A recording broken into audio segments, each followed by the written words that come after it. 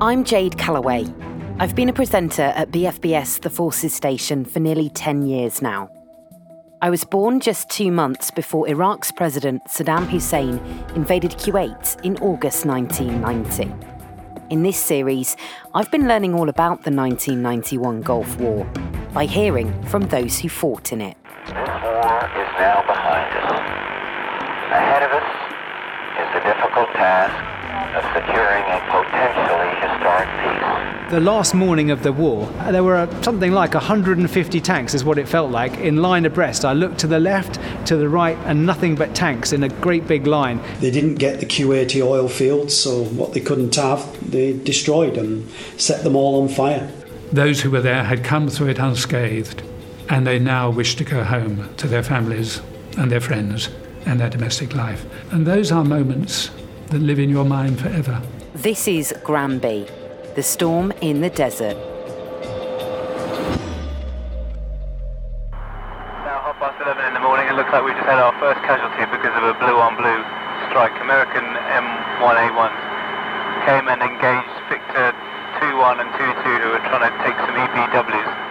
This is Lieutenant Colonel Tim Purbrick's cassette recording from the back of his Challenger tank. Unbelievable. The first casualty would have to be a blue-on-blue casualty. That friendly fire incident is something he remembers clearly to this day.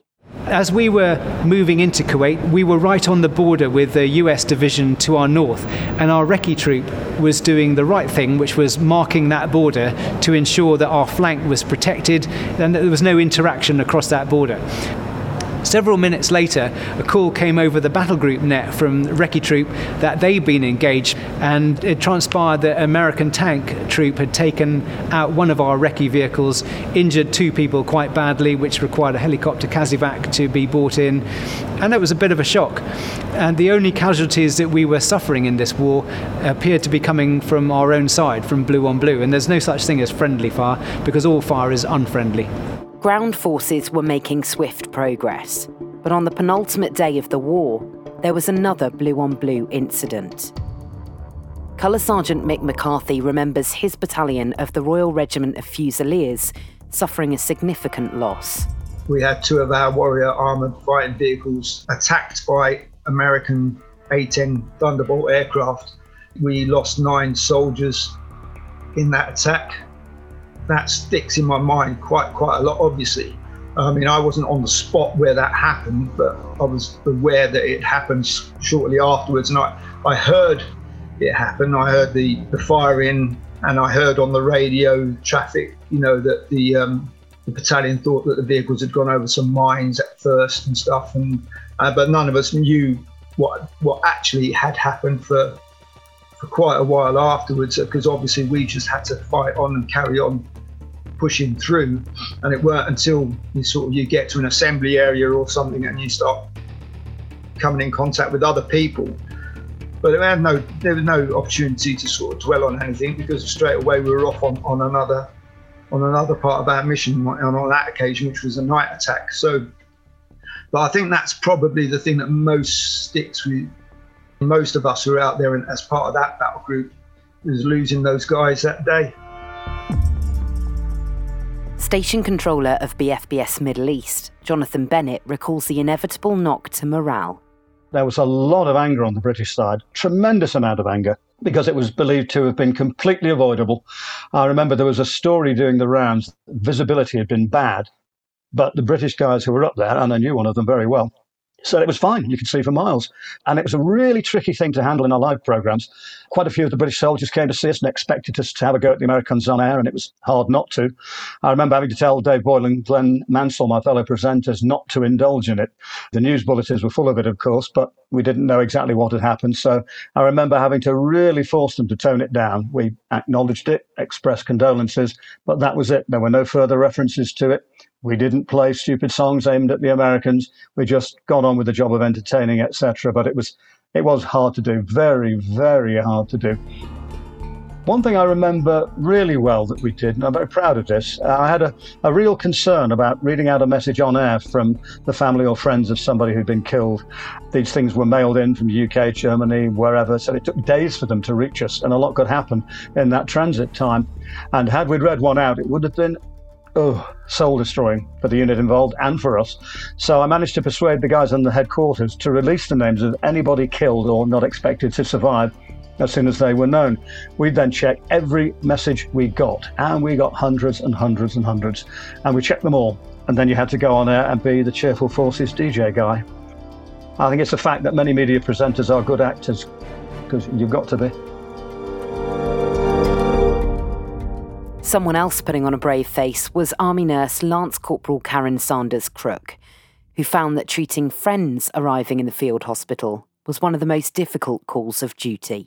It was tough, and you kind of look and you recognise that person and they recognise you. You clock eyes, nothing is said. Oh, and I can feel the emotions coming up in me now, and you just kind of look and you say, it's going to be okay. And you just pull together and you get through it. And you didn't have to be on the front line to see the devastation of a Scud attack. SAC Simon Crimp from the Mobile Catering Support Unit was at Dhahran in Saudi Arabia. I think probably one of the most devastating things I did see out there was a week after my 23rd birthday. I think it was around 25th of February. That night, I was doing some shopping in the neighboring town, Al-Kabar. On our return, there was a lot of commotion, a lot of police vehicles, military vehicles everywhere. And normally there would be air raid sirens if we suspected maybe a Scud missile was going to come down, perhaps. On that particular night, there was just a big flash of light, the window shattered, a Scud missile had come down, and it had just totally obliterated the barracks. I think the last body count I heard was around 28 people, and it was pretty devastating because all these guys that went, they were all reserves, and they'd only been in theatre an hour.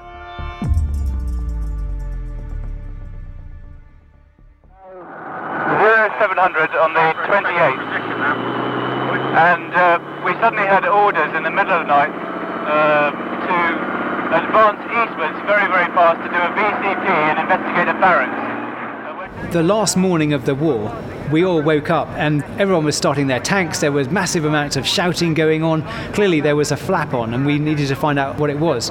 And the orders came that we had an hour to move 40 kilometres from our position to the Basra road that ran between Kuwait city to the Iraqi city of Basra, just across the border.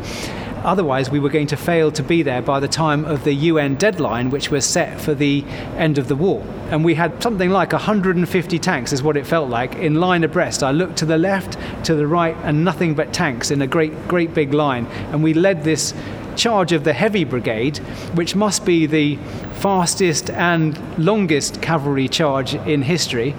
And we arrived at the Basra road just on the hour. Also tracking into enemy territory was Tank Commander Corporal David Garrigan. Crossing into Iraq, when we crossed that berm into Iraq, I remember, my crew probably don't remember because they probably want to wipe it from their memory, but I remember giving my little State of the Union address to them, saying I'd do everything I could to get them through it, because we were all scared, we were all apprehensive about what was going to happen. The apprehension when you're travelling into another country, invading another country, I mean, that's pretty awesome at the best of times. But I thought this is just now the culmination of everything that we've been building up for the last 4.5, 5 months. It was a feeling of this is something that will sort of live with me forever, the fact that I've invaded another country. And I still 100% agree with why we went. I don't have any problems with why we went. I think it was 100% the right reason, but it felt like an incredible moment in my life to be able to go and do that. It's sort of up there with the birth of my daughter almost, as a moment to remember. People around here at all. We just passed, come over a road where abandoned BMP was. We're not quite sure what the scenario is up ahead, but we're cracking on. We didn't know that that was going to be the end, but it was being announced on the radio because we immediately turned our radios on. We'd pulled up in this position. We wanted to know what was going on. We heard that President Bush had called the end of the war, so we started to get the feeling that this was our closing moments, or the moment had closed already on the war. At midnight tonight, Eastern Standard Time, exactly 100 hours since ground operations commenced and 6 weeks since the start of Operation Desert Storm, all United States and coalition forces will suspend offensive combat operations.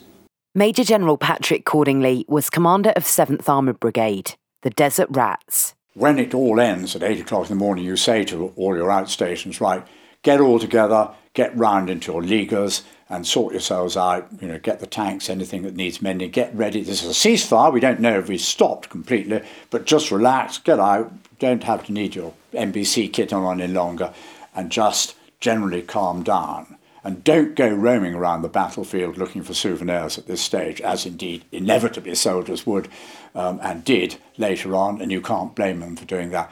Just get rested, just in case we're told to do something else. Lieutenant Colonel Danny Wild was a troop sergeant in the 14th 20th King's Hussars, part of 4th Armoured Brigade. I'd say relief. Relief and surprise. Relief that if this is it, we've come through pretty much unscathed, and surprise that it had been 4 days, but very happy and pleasantly surprised that it had only been 4 days. And as the 5th day came and we'd had 24 hours of not engaging, but more importantly not being engaged, and the next day and the next day, I think after a week we knew that nothing was going to be coming south for quite some time again, if at all. But was it the right time for a ceasefire? I'd argue then, and indeed now, and always have done, it was the right moment to stop. We had destroyed a lot of the Iraqi army, not all of it, but it was, from a soldier's point of view, it sounds not pathetic to say, it was an honourable moment to stop. The enemy had been defeated. If we went on, we were just going to kill a lot of people. We would kill a lot of people anyway, although we tried to, later on in the 2nd and 3rd and 4th day, we tried not to kill all that many people, but we did kill people, not unnecessarily. That's what you have to do when you advance very quickly.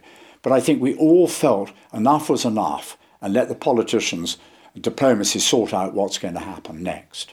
Lord King was one of those politicians, and it seems the Defence Secretary didn't quite agree. If we'd gone on another 24 hours, the left hook would have got round a bit further. One Republican Guard division certainly would have been trapped, and they were the key, they were the core of Saddam's army, and that proved to be pretty expensive or punishing for the Kurds and for the Shia, the Marsh Arabs and others, who tried to rise up afterwards against Saddam, and then because they still had these Republican Guard divisions, they were pretty severely punished. If we'd taken one more division out by getting round the left hook 24 hours, which I think it would have been longer, it might have made Saddam a lot quieter and really avoided the need for the Second Gulf War. It's estimated 250 members of Allied forces were killed as a direct result of enemy action. Most of the fatalities were American. 47 of them were British. While we were training and getting ready to fight, I remember saying to the media, there are a lot of people going to die. And trying to explain then, which didn't work because they didn't bother to report it, that it wasn't going to be our casualties. But if you got two armies, then it was about 300,000 on one side and 500,000 on the other. If these two armies are going to meet, inevitably a lot of people are going to die. But they won't be us who are better trained, better equipment, etc. Former Prime Minister Sir John Major. As it happened, the casualties were infinitely less than our very best projections, infinitely less. Every fatal casualty is a disaster for families and friends, but the fact that there were so relatively few was a great relief at the end of the hostilities. According to the Imperial War Museum, between 20,000 and 35,000 Iraqi soldiers died during the ground war. Civilian deaths resulting from the conflict are estimated at between 100,000 and 200,000. On arrival in Kuwait, British troops witnessed scenes of devastation. The Iraqis certainly raped the kingdom of a lot of things, and to top it off, they didn't succeed in annexing Kuwait as part of Iraq. They didn't get the Kuwaiti oil fields, so what they couldn't have, they destroyed and set them all on fire. Arriving down in Kuwait from our position of overwatch, I do recall passing the desalination plant that they'd done a lot of destruction on. The retreating Iraqi forces, they blew up the oil wells. They blew up the Kuwaiti oil wells, which was very dramatic to see because, of course, they were shooting flame into the sky. And what would have been, as it always is in the Persian Gulf, extremely hot weather with clear blue skies was very, very dark, like you would imagine the end of the world might look like. It looked as if it was going to be polluted forever. So that was very dramatic, and the temperature was quite chilly to be there because you're under this thick smoke cloud level. You didn't see many people about, so it was very ghost-like in the streets. When they'd set fire to all the oil wells, that was pretty horrible. That was a pretty disgusting experience. We were tasked to go from Riyadh to Jubail and then Jubail to Kuwait. We couldn't get above 450 feet because of the oil smoke, and we were picking up oil on the windscreen, and it was a hell of a sight, and the smell was incredible. And when we landed at Kuwait International Airport, all the wrecks of cars that had been blocking the taxiways and the runways were all stacked up as we taxied through. We parked close to what was the main terminal. It really was a sight to behold. The wreckage of the British Airways 747, there was the wreckage of a 727, burnt out vehicles and holes in walls everywhere. Sir John Major paid 2 visits to troops in the Gulf. I remember standing on Challenger tanks and talking to literally hundreds of servicemen and women who were gathered round. I remember they were holding placards. "Hi, Mum. Can I go home now? Am I paid enough for this?" And they were in high good spirits. And then I remember, after the conflict was over, going back and speaking to them again when I made the most popular sentence I or any other Prime Minister has made for generations, which was simply, "You'll be home soon." And you could tell from the reaction that these young people had been through a great experience. Those who were there had come through it unscathed, and they now wish to go home to their families and their friends and their domestic life. And those are moments that live in your mind forever. For some, it was now time to pack up and go home. But for Army nurse Karen, home wasn't quite the same as she'd left it. We went out attached to BMH Hanover, but when we came back, Munster had moved to Iserlohn. So we drew up in the coach to BMH Munster, and it was in darkness, and we just cracked up laughing because we thought, do they know that we're coming and they've just turned all the lights off? And then it was like, go and knock on the door and see if they would let us in. But of course they'd moved, and for whatever reason, the poor chappie that was driving us, there was a miscommunication, and we ended up at BMH Munster and it was in complete lockdown. It was months after, and I was standing in a bar, and it was that sketch that you see on the TV, you know. The barman comes up and he puts this drink in front of me and he says, "There's a drink for you there from the guy at the end of the bar." And you just think, oh, aye, what's going on here, you know? And I looked, and as I looked down, this guy just kind of raised his glass to me to say cheers, and I picked up the drink and said cheers, and I thought, I'm going to have to go and find out what this is all about. So I went and spoke to him, and I didn't recognise him, and he said to me, "Thank you." And I said, you know, "What's the thanks for?" And he said, "You don't remember?" And I said, "No." And he said, "I was in the Gulf," he said, "and you nursed me." And I was there at the time with my boyfriend, who's now my husband, and he was like, who's that bloke? The way that they do, who's that bloke? And I went, I nursed him in the Gulf. And he was like, so then, of course, he went over and started talking to him. So there is the sharing of a unique experience that nobody else can tap into. And it doesn't matter where you go. If you shared that experience, there's almost like an invisible bond that will still keep you together, because you can try and explain to family and to people living in civilian life what it was like, but they will never ever be able to grasp the atmosphere and the fact that you were basically living on a knife edge because you didn't know whether you were going to come back. Colour Sergeant Mick McCarthy didn't go home for a while. Our battle group had to wait out in theatre until that group came out. So we were out there probably about a month longer than everybody else. So we had a bit more time to think about what we'd just done. We were still living in quite sort of austere situation then. We were in a big factory complex in Kuwait itself.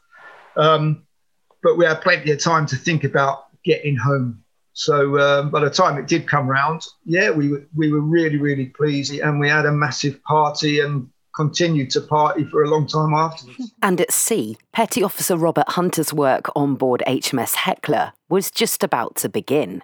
Us and the other minesweepers from the Royal Navy, and there was an international force with the minesweeping, they expected the area of the sea around Kuwait to have been mined by the Iraqi forces. And then after the Iraqi forces were driven out of Kuwait, it was then that we were prepared to check the harbour and the coast for mines, sea mines. The RAF continued to have a presence in the Gulf long after the war had ended. Chief Tech Jeff Brown was a ground engineer on the C-130 Hercules. You still had Northern and Southern Watch, all the no-fly zones, everything was still in place. And then it trailed off into 2003 when it all kicked off again.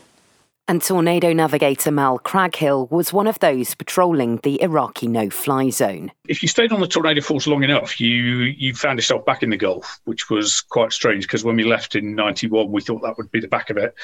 But I was back there in end of 92 into the beginning of 93.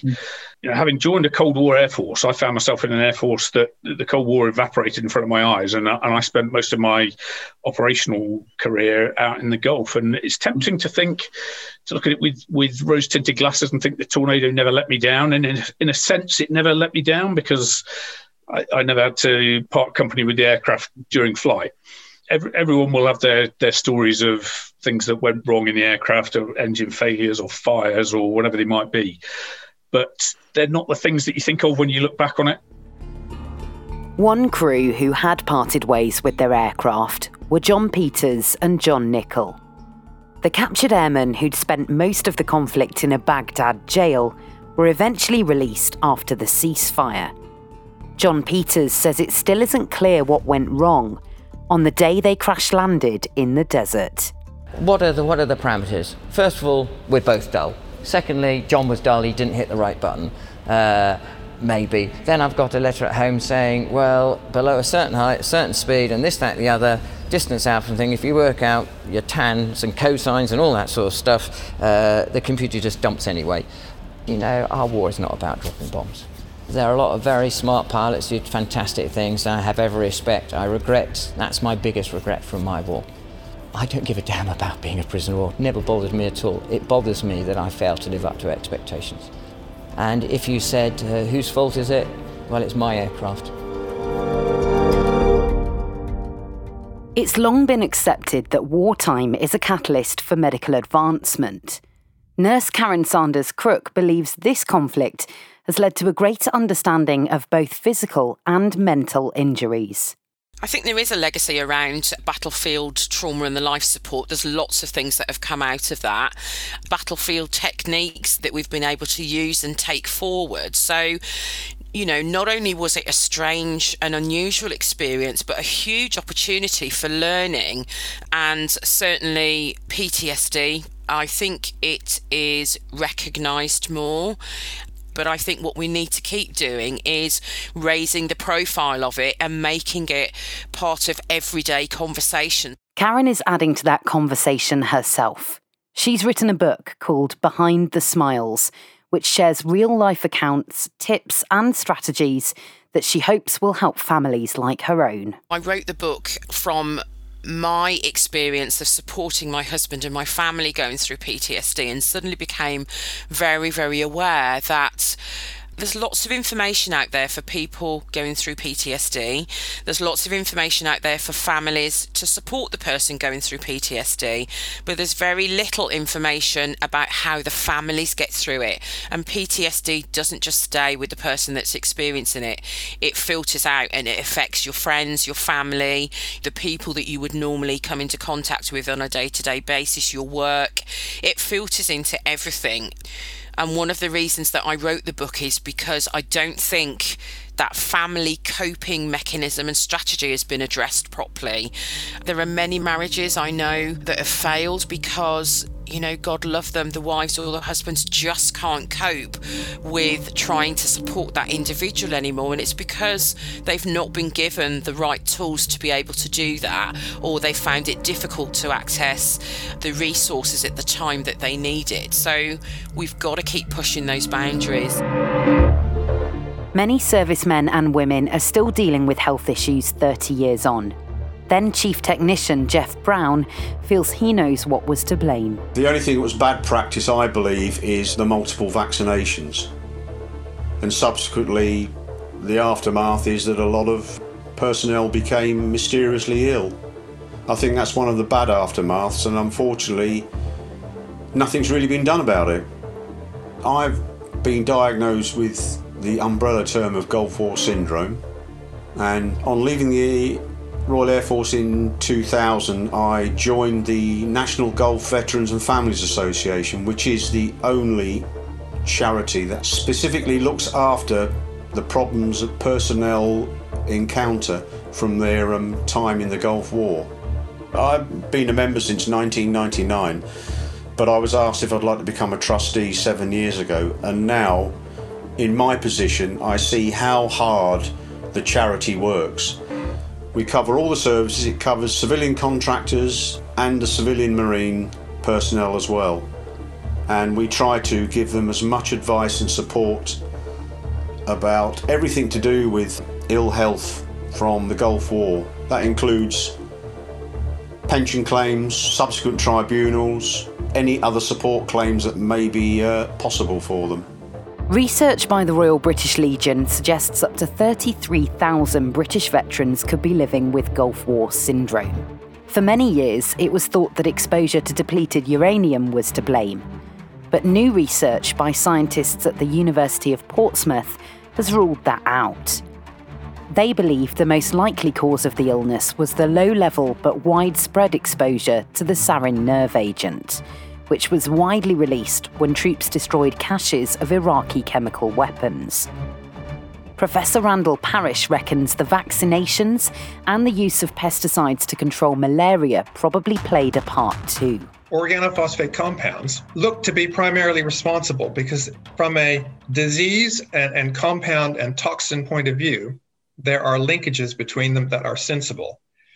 You know, it could be pesticides, it could be the sarin nerve agent, it could be, other kinds of things. For example, soldiers were given injections to prevent them from having the symptoms of chemical weapons exposure. That could also be part of the mix. But I think because it's known there was a chronic widespread exposure to low-level sarin, it's a perfectly plausible explanation, and that is by far the most toxic of the compounds. Gulf War syndrome isn't the only question mark that hangs over this conflict. You could argue that would they have done the same to remove Saddam Hussein from some poor African country? I don't know. I can't answer that. Possibly not. We all know that Kuwait was a rich country and it had oil, and oil was a big deal then, and it still is a big deal, possibly to a lesser degree, but it's still a big part of our lives. But in my own mind, it was fairly straightforward that he had to be removed, and he was, and that was the end of it. Should he have been removed from power? Well, there we are. You know, we can, like so many things in history or recent history, it will be debated probably for the rest of our lives, you know. Regime change was not the objective, nor was it mandated by the UN. Saddam remained in power, although weakened and under heavy sanctions. Sir John Major says it led to a new world order. I think for quite a while it had a very big impact. If you consider what was happening at the time, a year or so earlier, the Soviet Union had imploded. That great rival of the West, that great hostile rival to the West, had crumbled into individual nation states, leaving Russia infinitely less powerful and less damaging to the world than the Soviet Union had been. China was beginning to rise, but not remotely to the extent that she was going to in the next 20 or 30 years. So the successful conduct of the Gulf War left America in particular, but the West more generally, in a much more authoritative position than it had been before. America in particular was seen as an international peacekeeper. Now that lasted for quite a long time. It was pretty severely damaged because the Second Gulf War in the early part of this century was far less popular around the world than the first one. Many people were much less satisfied about the justification for it. And so with the rise of China and the beginning of the return of Russia to be mischievous again, it began to eat away at American dominance and has done so ever since. British troops returned to Iraq 12 years later. Coalition forces eventually toppled Saddam Hussein. But the West's involvement in the region has continued ever since. There plainly isn't stability now, and we're some way away from it, not least because of the irritations and difficulties caused by Iran next door, who are forever stirring the pot. And there are internal rivalries within Iraq as well, which we can't control and can ultimately only be solved by the Iraqis themselves. But will it ever be solved? Well, ever is a very long time. I would certainly hope so. And I think I would be optimistic enough to believe so, but I don't think it's going to be imminent. I think in years to come, people may say we spent far too much time in that part of the world. I'm told I was the youngest tornado aircrew in the war. The whole thing was just a huge learning experience. I suppose what I took away from the conflict overall was the importance of teamwork and putting your trust in somebody else.